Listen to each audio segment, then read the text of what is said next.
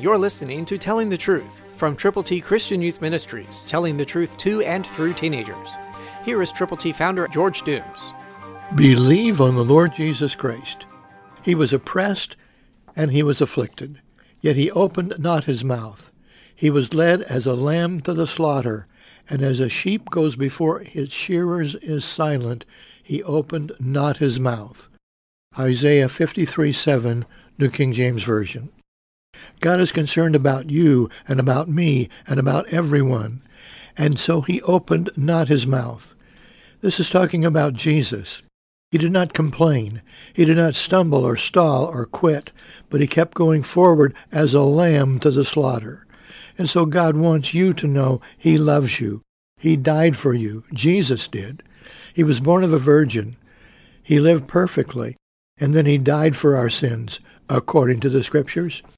He was buried, and he rose again, and now he's coming back, and it becomes our prerogative to be led as he was, as a lamb to the slaughter.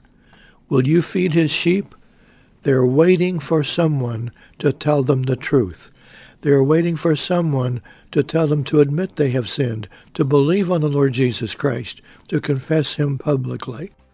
It's your opportunity to share God's great, good, wonderful news. Will you?